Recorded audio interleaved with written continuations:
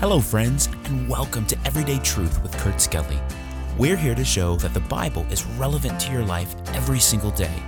We're so glad you joined us here for the conversation as we go verse by verse through the book of Jeremiah. Our series, The Hard Truth, is looking at this Old Testament prophet's messages of sorrow, judgment, and hope. Now, let's join Kurt for today's episode. Welcome back, my friends, to today's episode of Everyday Truth. It's been a while since you've been able to see my face because I've been recording in some places that I just couldn't do a video. Of course, many of you are listening on an audio version anyway, so you never see my face. You're not missing much. But for those of you that are watching, welcome back.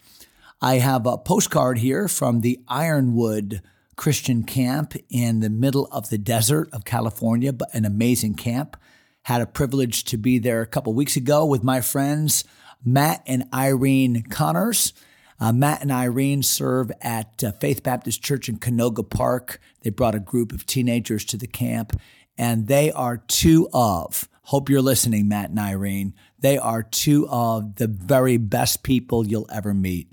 What a great spirit they have, love the Lord, great marriage, great family, and just encouraging people. So Matt and Irene, thanks for the postcard and your friendship and your encouragement, and I hope that things are going well there in Canoga Park. Hey, we're in Jeremiah chapter 5, and we're in a section where Jeremiah is just frustrated because there is nobody in Jerusalem that is an example of righteousness and of devotion to the Lord. Jeremiah finally says in verses 4 and 5, well, I'll get me unto the great men. I'll go to the people that no doubt should have a testimony for the Lord, that no doubt should be a follower of God and his word. And what does Jeremiah find? He finds that even among them, there's nobody. I think about that great prophecy of Ezekiel when he said, I sought for a man among them that should stand in the gap and make up the hedge, stand in the gap for the land, make up the hedge. But I found none. I found none. And that's what Jeremiah is saying here. I found none. The city is just in a place of complete apostasy. That's not to say there aren't religious people. There are. That's not to say that there are not prophets. There are certainly people that are preaching what they say is a message from God, but nobody that's authentic. And Jeremiah is just frustrated by it. Watch what the Lord says in Jeremiah chapter 5 and verse number 6. Wherefore, so that's a word of transition and conclusion. So based upon what we've learned in verses 1 through 5, that there is a dearth of righteousness and of righteous people, wherefore a lion out of the forest shall slay them, and a wolf of the evenings shall spoil them. A leopard shall watch over their cities. Every one that goeth out thence shall be torn in pieces, because their transgressions are many, and their backslidings are increased. So we've talked about that word backsliding, how that it is specific to these prophets, Jeremiah and Habakkuk, and this period of time where the people of God are not going in the right direction. They're backsliding. And the promise of verse number 6 is that punishment will come. Now, that's not God's desire. God's desire is not that his people would suffer physical trauma and punishment for their sins. He wants them to respond to his word. He wants them to turn at his rebuke. But understand this, when we don't listen to the voice of God, then God loves us enough to bring physical difficulties to get our attention where the word should have done its work. In this case, he talks about the lion and the wolf and the leopard. And these are symbols of the fact that one day Babylon will come, like a lion in strength, or like a leopard or a wolf in its desire to ravage the prey. The point is this, that it's a precarious thing. It's a dangerous thing to rebel against a holy God. And God is going to use these enemies of God's people in a way to punish them. That's what Habakkuk did not understand, by the way. God had to teach Habakkuk, I use sometimes the most unlikely of resources to get the attention of my people. Look at verse number 7. How shall I pardon thee for this? So it's a rhetorical question that the Lord is asking. Boy, you've really gone way too far. How can I forgive you for this kind of rebellion, for this kind of turning from me? Now, obviously, we know the Lord does forgive, and the Lord has forgiven some pretty wicked situations and people. I think about Nineveh. But the point here is that God is justified. He's justified in his actions. He's justified. Matter of fact, his mercy, his long suffering has been extended so much. How shall I pardon thee for this? Thy children have forsaken me and sworn by them that are no gods. When I had fed them to the full, they then committed adultery and assembled themselves by troops in the harlots' houses. Now, I think we've talked about this a bit already, but the adultery here and the harlotry, those are strong words, obviously, that the Bible is referencing here in verse number 7, refer to spiritual adultery. Remember James 4 and verse 4, ye adulterers and adulteresses, know ye not that the friendship of the world is enmity with God? So certainly when our hearts are turned to idols, we are committing spiritual adultery. But remember as well that the pagan gods in the land of Judah, the gods of the Canaanites, and these gods like Baal and Ashtaroth and these other gods, the worship of these gods involved prostitution, the temple or ritual prostitution. So there was both spiritual and physical adultery and prostitution taking place. And God is highlighting just the severity of that sin to them. Look at verse number 8. They were as fed horses in the morning. Everyone neighed, that's the sound of a horse, after his neighbor's wife. So we see in Jerusalem, in Judah at this season, the breakdown of the most nuclear institution, and that is the family, that marriages are falling apart. Men are looking at other men's wives, and adultery and the moral fabric of society is breaking down.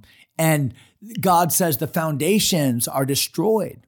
The mark of the degradation of any society is when the building blocks of that society, like marriage and like the family, are broken down. And that's what's happening here.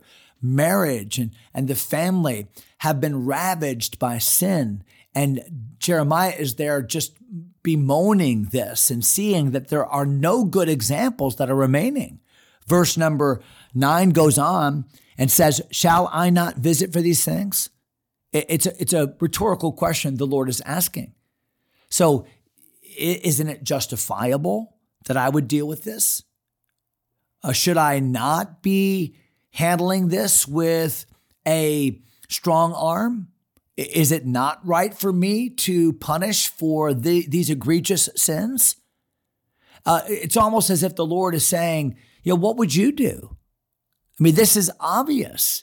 If people are sinning to this degree, if people are this calloused toward the word of God and toward the mercies of God, then shall I not visit for these things?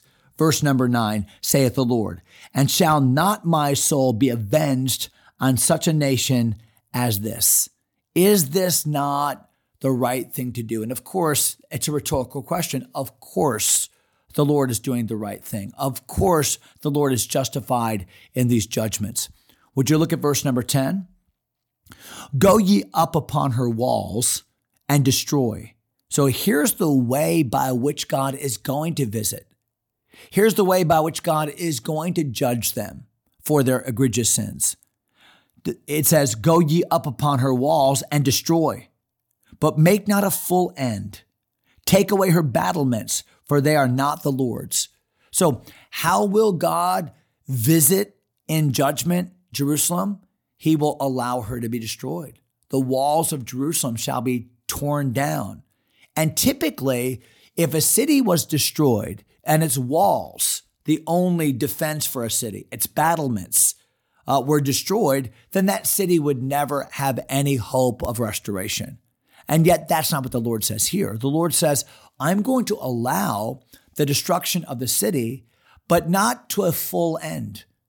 No, there will still be a season of rebuilding, and I will still be faithful in my covenant to a remnant.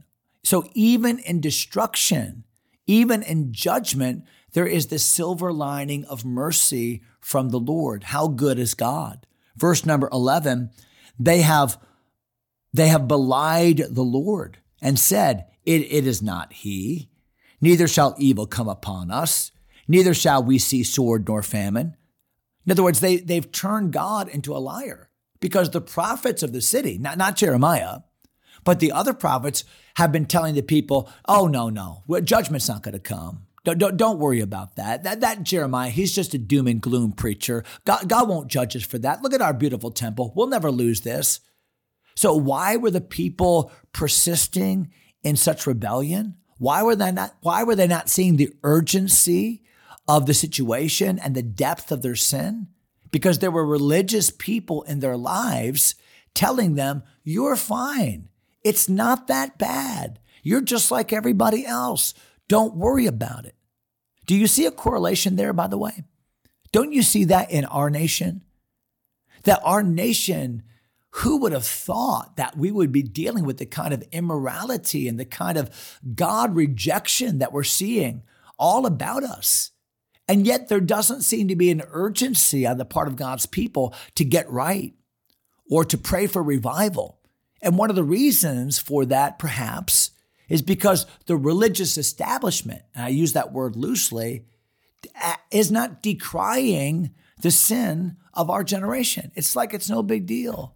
We're fine. It's okay. God would never judge us that way. And I feel as if we're facing some of the same kinds of religious apostasy that they faced all these many years ago. Would you look at one last verse just for sake of time? Verse number 13. And the prophets shall become wind. Wow, what a statement. The prophets shall become wind, and the word is not in them. Thus shall it be done unto them.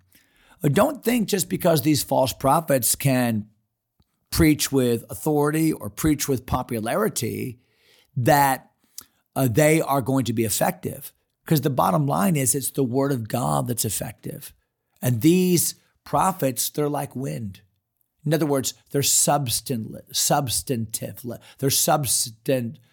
Boy, it's been a long day. They're substanceless. They're not substantive. How's that? The point is, like wind is just hot air. It just blows in. There's no substance to it. So these prophets have nothing behind their words. And they shall themselves be the objects of God's punishment and wrath, because they have a double culpability, because they have told the people it's not going to happen when indeed it will. So we're going to end there in verse number 13 for today. Sorry about the tongue-tiedness today. I'll try to do better tomorrow. But we'll begin in verse number 14. Hope you'll join us for that. God bless you, my friends. Thanks for taking time to listen. If you enjoy Everyday Truth, go ahead and subscribe to the podcast or share it with a friend. Until next time, God bless.